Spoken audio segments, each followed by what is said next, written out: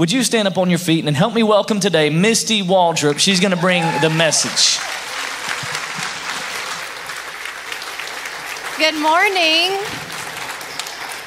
It is so good to be here. I am so honored to get this opportunity. I don't take this opportunity lightly, and so I'm very thankful for the invitation. And I've just loved being here in Texas. It's been fun looking around and visiting around Wichita Falls, so we're excited to be here. And like Ben said, we've been friends for a long time. The first time we went into Daystar, I met Annalise, and she and I were both pregnant with our oldest kids, and we just became friends immediately.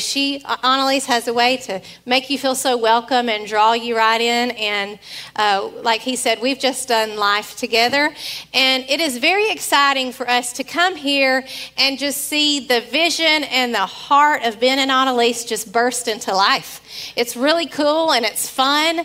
And I know that you know this, but their heart of service and their work ethic is second to none. So you have the best here.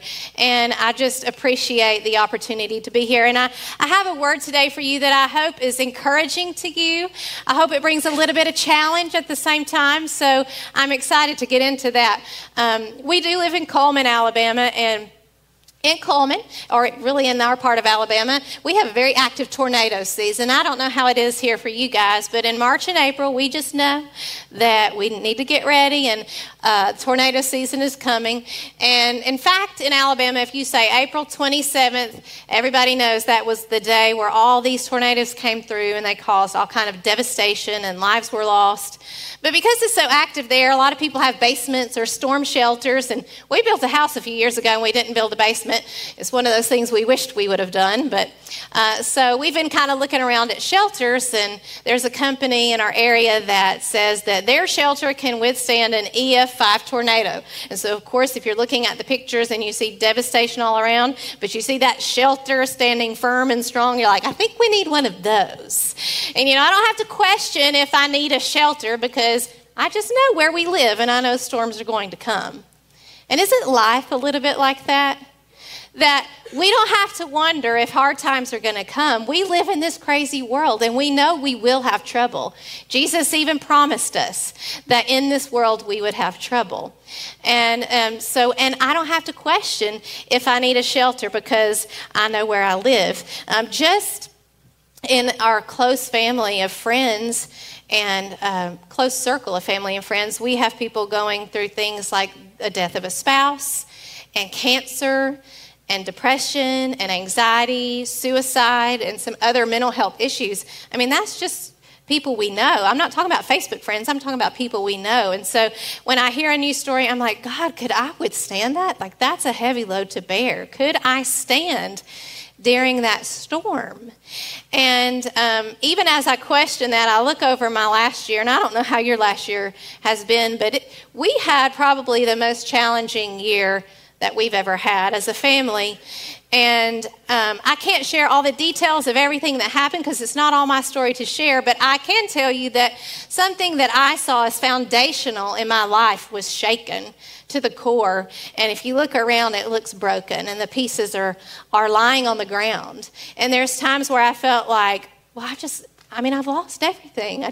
You feel like hope is lost sometimes, but God has shown me that it's kind of like if you were in a storm shelter in the middle of a tornado, and you come out when it's over, and you look around, and the devastation is heartbreaking.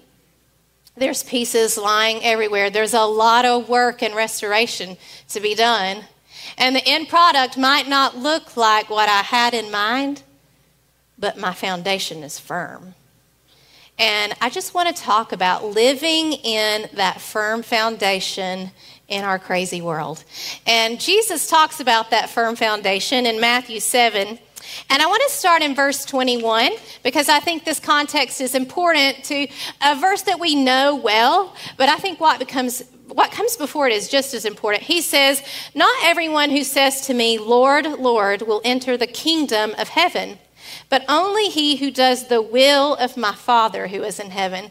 Now, he's saying this right after he's just shared the Sermon on the Mount, and he's detailed how to live the heart of the kingdom. Not rules to follow, but the heart of God. And so at the end of this rich teaching, Jesus says that those who do the will of the Father will enter the kingdom of heaven. Okay, so that's the context. And in verse 24, he continues, therefore, everyone who hears these words of mine and puts them into practice. Okay, so all these words he's just spoken, we put them into practice. It's like a wise man who built his house on the rock. The rain came down, the streams rose, and the wind blew and beat against that house, yet it did not fall because it had its foundation on the rock. I want you to see that when we live in God's kingdom and when we build our life on the rock, that is a shelter that can withstand whatever life may throw at you. It doesn't matter the circumstance, the foundation stands firm. And I want to spend my life building my house on that foundation. See, Jesus came announcing that the kingdom is here. Did you know that was the gospel that he preached? The kingdom is here. See, we're not waiting for the kingdom to come when we die. We're not waiting for the kingdom to come when Jesus comes back. Jesus said the kingdom of God is here. And so we get to have access to that kingdom here and now on earth. I know we're waiting for a day when the kingdom is fully restored in all of its fullness here on earth. But until that time, we have access to the kingdom here. And in fact, in Revelation, John states, to him who loves us and has freed us from our sins by his blood, he has made us to be a kingdom and priest to serve his God and Father. So we get the privilege to be priests in that kingdom and to bring God's kingdom to earth. And here's the comforting part. Just like that tornado shelter, this is a kingdom. In Hebrews 12:28, it says that is a kingdom that cannot be shaken. So when I'm a part of his kingdom, it's his rule, his authority, and his agenda. So God gave us dominion here on earth, but we get the opportunity to submit that dominion under his rule and under his authority, and that is a divine partnership. And he invites us even to that divine partnership when he teaches us how to pray. So I think you probably all know the Lord's Prayer, but we're going to put up just the beginning part of that because I want us to recite it together. And I'm a school teacher, and I can see you out there. So if you're not participating, in my classroom, I hand out tickets. So we might could have some tickets. If you're not participating, we'll hand those out. Okay, so let's read this or say this together. Our Father, who art in heaven, hallowed be thy name. Thy kingdom come, thy will be done on earth as it is in heaven. Okay, let's stop right there. I want us to say that part again. Everybody say, thy kingdom come, thy will be done. Okay, so see, every day we get a chance to either build our kingdom or God's kingdom. And a lot of us have accepted Jesus as our Savior. We come to church, we go to small group, we listen to worship music driving down the road. But in our reactions, in our decisions, and our attitudes, sometimes we act like Jesus said, my kingdom come and my will be done. You ever feel like that? Okay, I got my life going just like I like it. You see this? This is going good. I got this going good. Don't touch any of it. Don't ask me to change any of it. I've got my kingdom going. This is good, right? And then when life comes along and one little part of our kingdom gets moved, we flip out and we start panicking and we try to fix it all. And that's because we've got our kingdom built. And when we spend our days investing in our kingdom, God will let us live in that kingdom. He will. But I have come to realize that there is not an earthly kingdom that I can build that will withstand the test of time. But when I choose to build God's kingdom here on earth, I get to live and flourish in partnership with the creator of heaven and earth. And that is the most safe shelter that we can be in.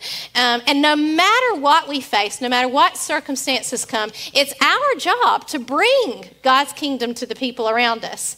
You know, sometimes if I find myself reacting out of the flesh, I think it's because my kingdom is threatened, or because I want my kingdom to look good. And I might see things like fear or worry or anxiety or anger come out, or slander or gossip, because I'm protecting my kingdom. But when I stop and say, thy kingdom come, I'm looking at how can I bring God's kingdom in this situation. And I think the best way to learn how to live in the kingdom is to look at the one whose every breath, with everything he did, he brought God's kingdom on earth. So we're going to look at 4 situations with Jesus today. We're just going to kind of pop in and learn from him. How did he bring God's kingdom? And as we do this, I want you to understand that Jesus, when he came to earth, he was fully human. The Bible says that the Word became flesh. And that word flesh in the Greek is the word sarx. It means our carnality, what makes us human. Jesus totally laid down who he was, even though he was the embodiment of God, and he became human. And he was 100% dependent upon God. So I just want us to keep that in mind as we go through these ways that Jesus brought kingdom.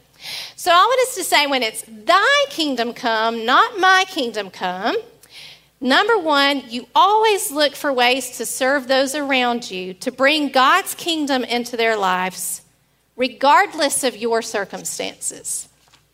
Looking outside of our needs and serving others can be hard on a good day, right?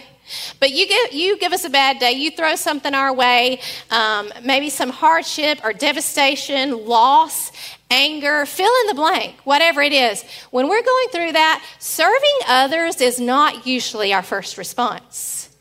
I know when I face something, it's not my first thought to go serve somebody else. But I'm sure you've heard about Jesus feeding the 5,000. Have y'all all heard that story?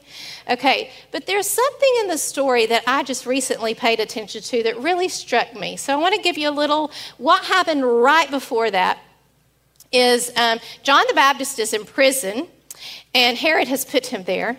And Herod's having a birthday party, and he's got all his dinner guests there. And his stepdaughter came out and danced for them. And they all loved it so much that he was like, you can have whatever you want.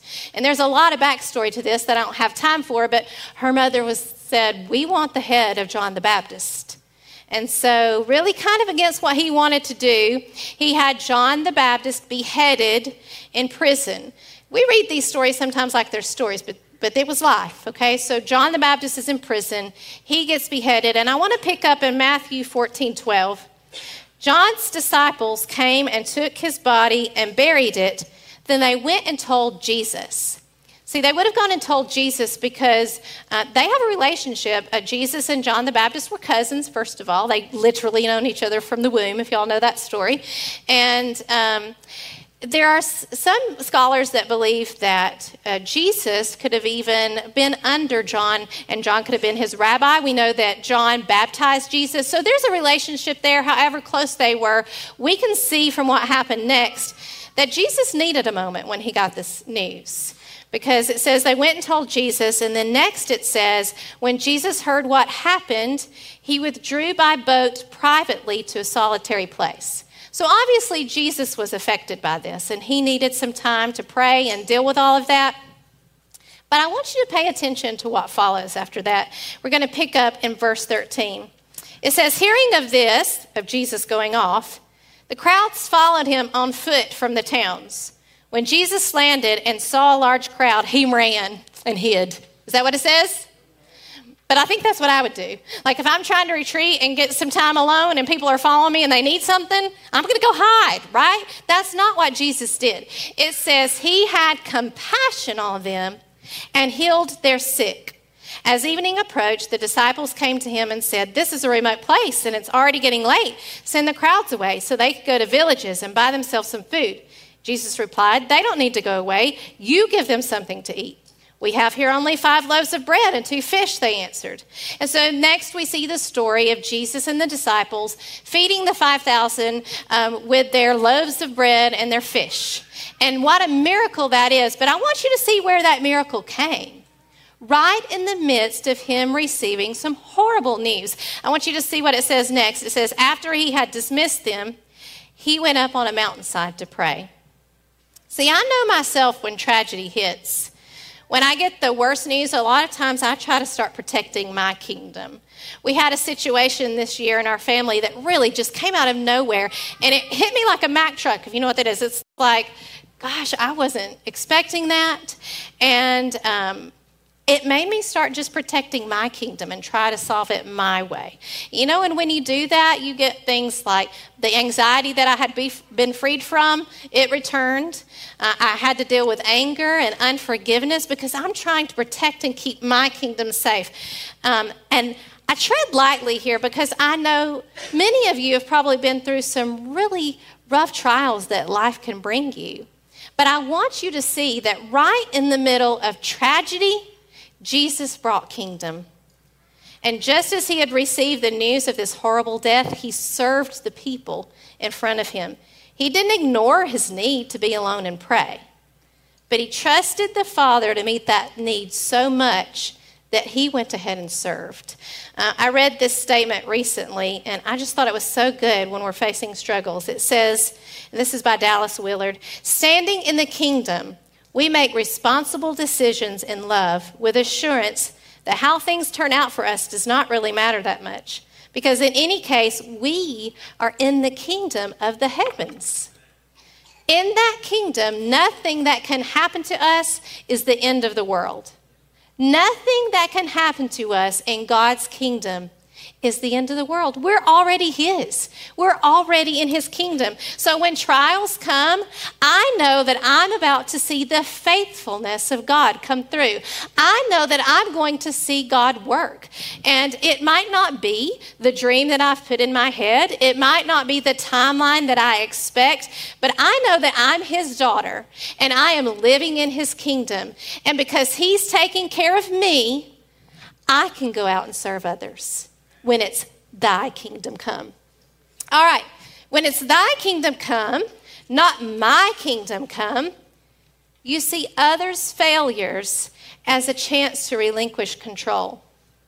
See, one sure way for me to recognize that I'm not trusting God is I start trying to control people and situations. And if I'm operating in God's kingdom, he's the ruler. He's the ultimate authority, and he knows what people need way more than I do. See, I have this gift. Some of you might have this gift. I like to make people, I like to motivate people to change. Does anybody have that gift? Like, I can see what's wrong with you. I can explain it to you in detail, and I can give you steps to fix your problem. Ask my husband. Or my kids. It's probably what makes me a good teacher, right? But when I step in and I try to take God's place and I try to manipulate you to change and become who I think God's called you to be, then I'm not trusting God to work in your life, and I'm trying to build my kingdom, not God's. I want us to see how Jesus handled this situation. We're going to fast forward a little bit, and in Luke 22:31, Jesus says to Peter, "Simon, Simon, Satan has asked to sift you as wheat. But I have prayed for you, Simon, that your faith may not fail. And when you have turned back, strengthen your brothers." Do you know what Jesus did? Did you see what happened when he was faced with Peter's imminent failure? He knew Peter was about to fail. Did you see what he did? He prayed. He didn't come in and give him a sermon on how to resist temptation at that moment. He didn't come in and miraculously rewire his brain. He totally could have done that. He didn't. He prayed and trusted God to handle Peter. And we do see Peter falter, but we see Peter rise up as one of the greatest leaders in the church. And if you're waiting for someone to change, to be freed, to come into the kingdom of God, I just encourage you to pray for that person and step back and watch God work. See, See, I think our response to fix people comes from a fear that God can't handle it.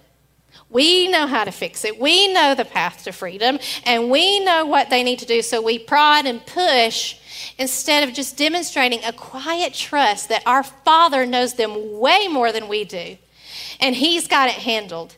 God might call you to speak to them and speak wisdom into their lives, but that should come from obedience and trust.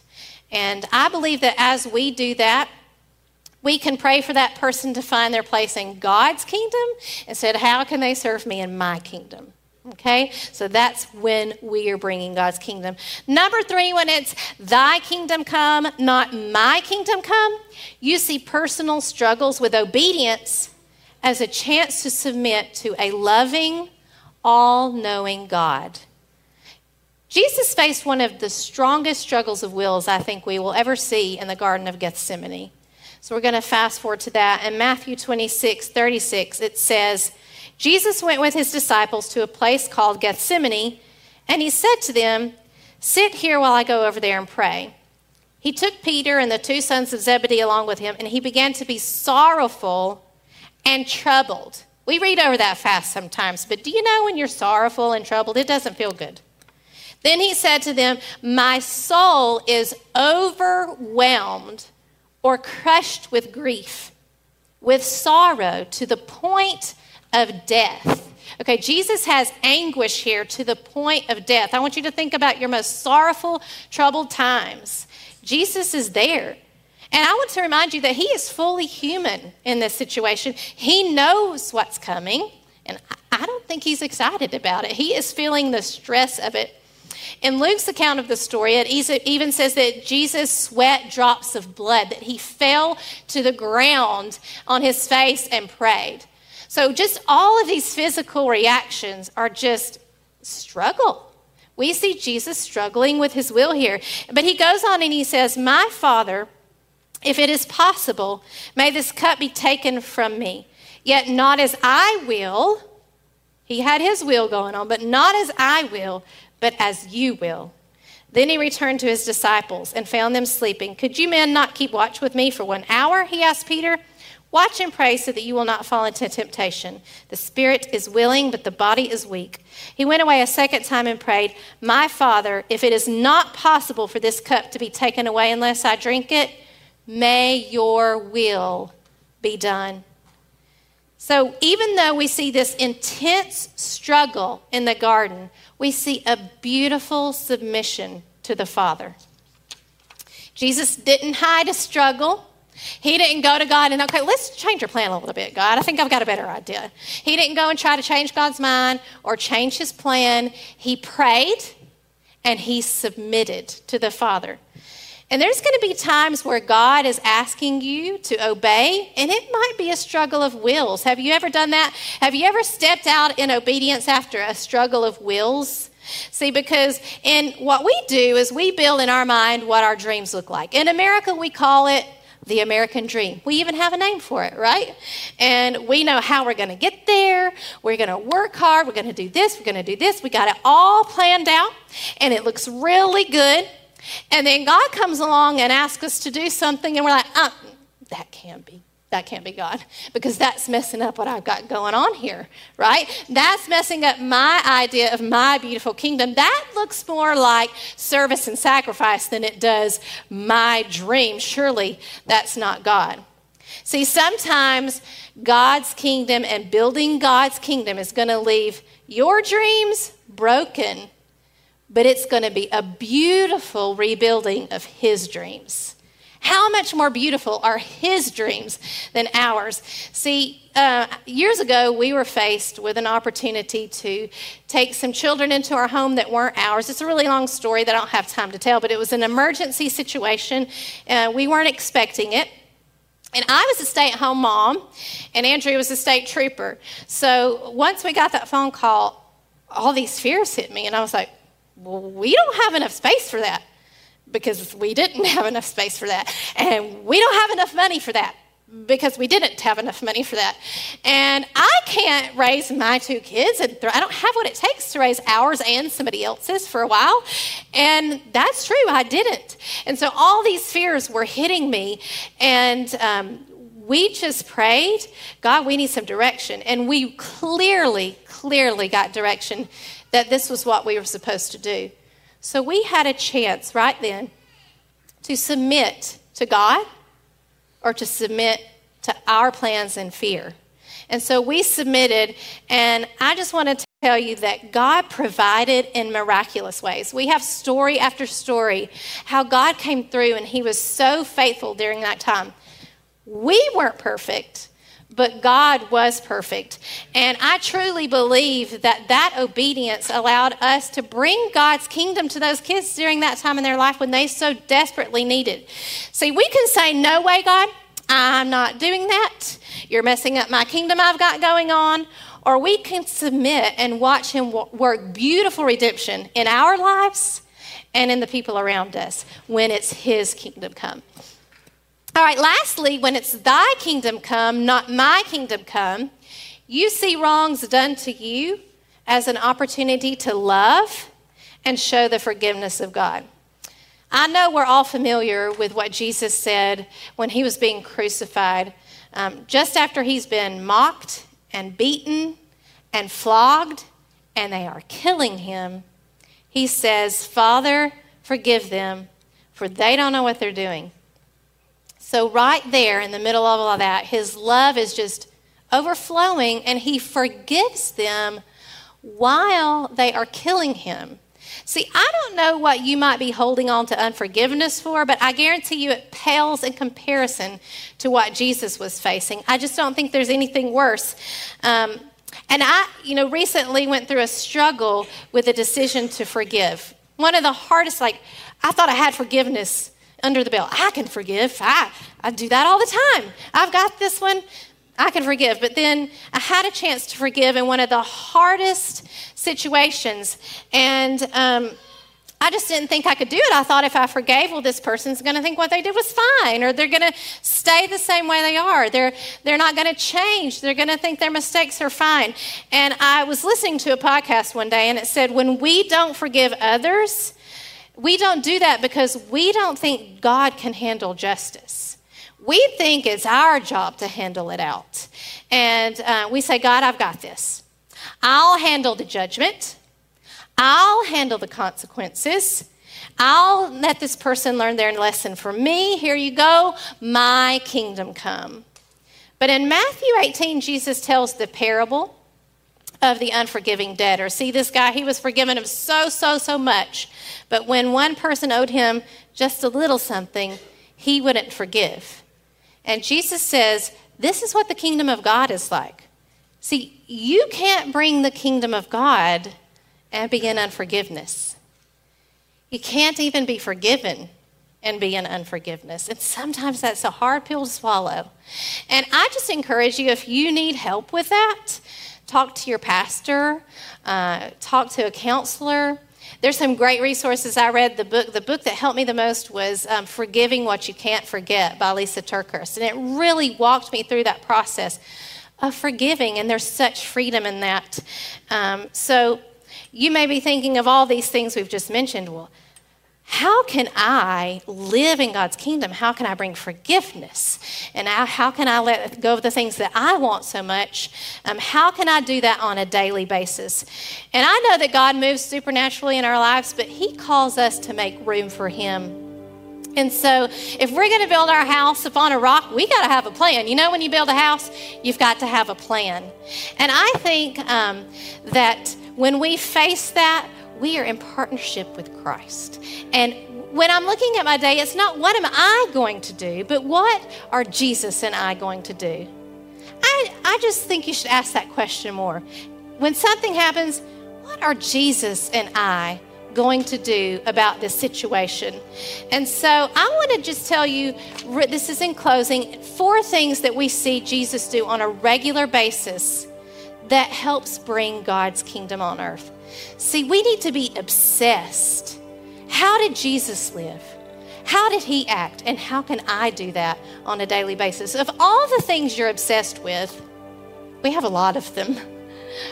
Of all the things we're obsessed with, is Jesus' life one of those things? And as we look at Jesus' life, I think we can see 4 practices that help him bring the kingdom to earth. Number 1 is silence and solitude. Jesus practiced this on a regular basis. He would go off to pray. We see him go off for 40 days in the wilderness. I think we have a hard time with 40 minutes. I think some of us have a hard time with 40 seconds of solitude and silence, putting our phones down, getting totally by ourselves, and just being with the Father. But if Jesus, the Son of God, needed solitude and silence, don't you think we do too? Just to hear God's voice. So I think that as we do that, that's how we hear the Father impart kingdom into our hearts. And number 2 goes right in line with that, and that's becoming a student of Scripture. See, Jesus, he was in a culture where he would have been expected. The whole education system was just built around learning the Torah, the first 5 books of the Bible. He would have been expected even to memorize it and to apply it. And you see him in synagogues discussing it and debating it and learning it. Jesus was immersed in that. I know he was the Son of God, but the Bible says he grew in stature. His mind didn't come preloaded with all the scriptures. He actually had to study and learn that. And so as he learned that, he was able to bring life to the people around him. So I encourage you to go on a journey of becoming a student of Scripture. There are so many resources for you to do that. I've asked God, over the past several years, when I read the Bible, I'll have questions. I'll write those questions down and ask God, help me answer those. And he's brought me across podcasts and books that have helped me just dig deep into the context and meaning of Scripture. It's been kind of fun even. So I encourage you to do that. And then number 3 goes right along with this: solitude, silence, Scripture, is worship and prayer. We see Jesus on a regular basis going to the Father in prayer. The Son of God spent time in prayer, and we think we can make it through our day sometimes without stopping and spending time in prayer. And just hand in hand with that is worship.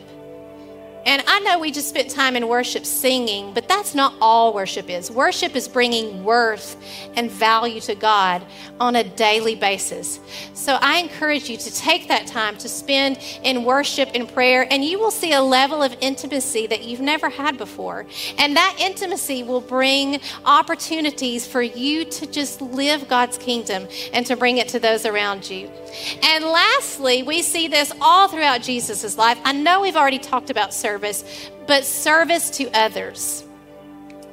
Jesus says in Matthew 25, when he shares this parable of the sheep and the goats, he says that those who serve are promised the kingdom of God. Those who don't pass up the opportunity to feed the hungry, to give a drink to those who are thirsty, to clothe those in need, to visit the sick, to visit those in prison. Those are the ones in that parable who inherited the kingdom of God. And your church provides such an awesome opportunity. You've already heard Ben talk about Serve Week coming up. You guys have had Love Week. You have an opportunity every week to just jump in and serve here. Even when we got here, there were people getting ready for the summer blast, decorating, working. And I loved seeing, even on Facebook, when the winter storm came through, how City Hope just served. You brought the kingdom of God to this community. So you have an opportunity to jump in, roll up your sleeves, and get to work. And the fun thing is, and the most comforting thing is that while you are serving, God is taking care of you. He's taking care of your needs. I'm not making that up. The Bible said that. I love this translation of Matthew 6. It says, "Don't worry about things saying, what are we going to eat? Or will we have anything to drink? Or what will we wear?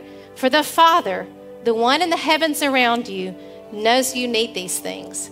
Instead, make it your top priority to be a part of what God is doing and have the kind of goodness He has, everything else you need. Did y'all hear that?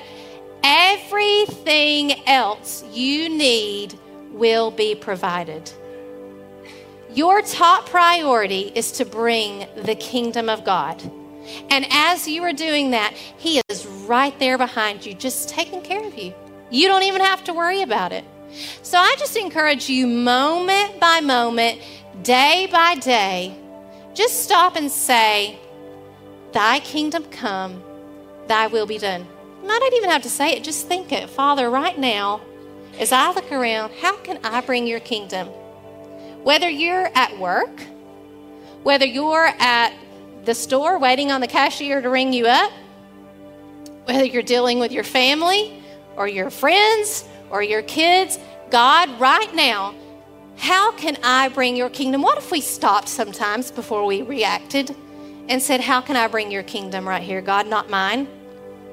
I believe that we would start to see His kingdom come to a culture that so desperately needs it and longs for it. So I encourage you on a daily basis to surrender that. Just like we said earlier, I'm surrendering everything, God. We sang that. Let's live it. I want us to pray. I want you to bow your heads, and I just want you to evaluate your heart, your motives, and I just encourage you to surrender today your kingdom to His kingdom, to bring it in submission to God. So if you're sitting there and you're like, God, I've been building my kingdom and I'm tired, and I want to be in that safe place, in the shelter of the Most High. Psalms 91 says, He that dwells in the secret place of the Most High will abide in the shadow of the Almighty. So if that's you, if you're tired of building your kingdom and you want to make that transition and say, God, I surrender everything, I'd like you to raise your hand, and I'd like to pray for you today. Thank you, God, for these hearts, Father, of surrender. God, right now, I just pray over every person and over those that are raising their hands and saying, God, I'm tired of building my kingdom and I want to build yours. Lord, I just pray that you supernaturally rush in, Father, with your grace and your strength and your comfort, God, and that you help us on a daily basis to see the people around us that need you, God, those that we can serve, those that we can forgive, those that we can just bring your kingdom, God, and help us to look to you in those times. Moment by moment, day by day, help us to surrender our kingdom in Jesus' name.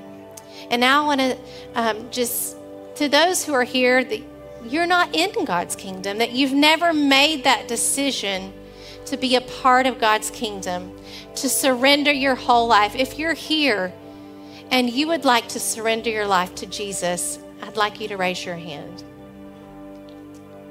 And we want to pray all together. There may be some of you here that for the first time you just want to make that decision. So let's pray this prayer today. Say, Father, I thank you for the sacrifice of Jesus. I thank you that you love me so much that you gave your son and that he is alive with you. And I accept his payment for my sin. And I surrender my life to you. I want to step into your kingdom, into your grace. In Jesus' name, amen. Let's give God praise for the lives that were surrendered today. And thank you so much for having me. I'm going to turn it over to Ben. Thank you. Come on, let's thank Misty today. Let's thank her. Thank you so much. What a message.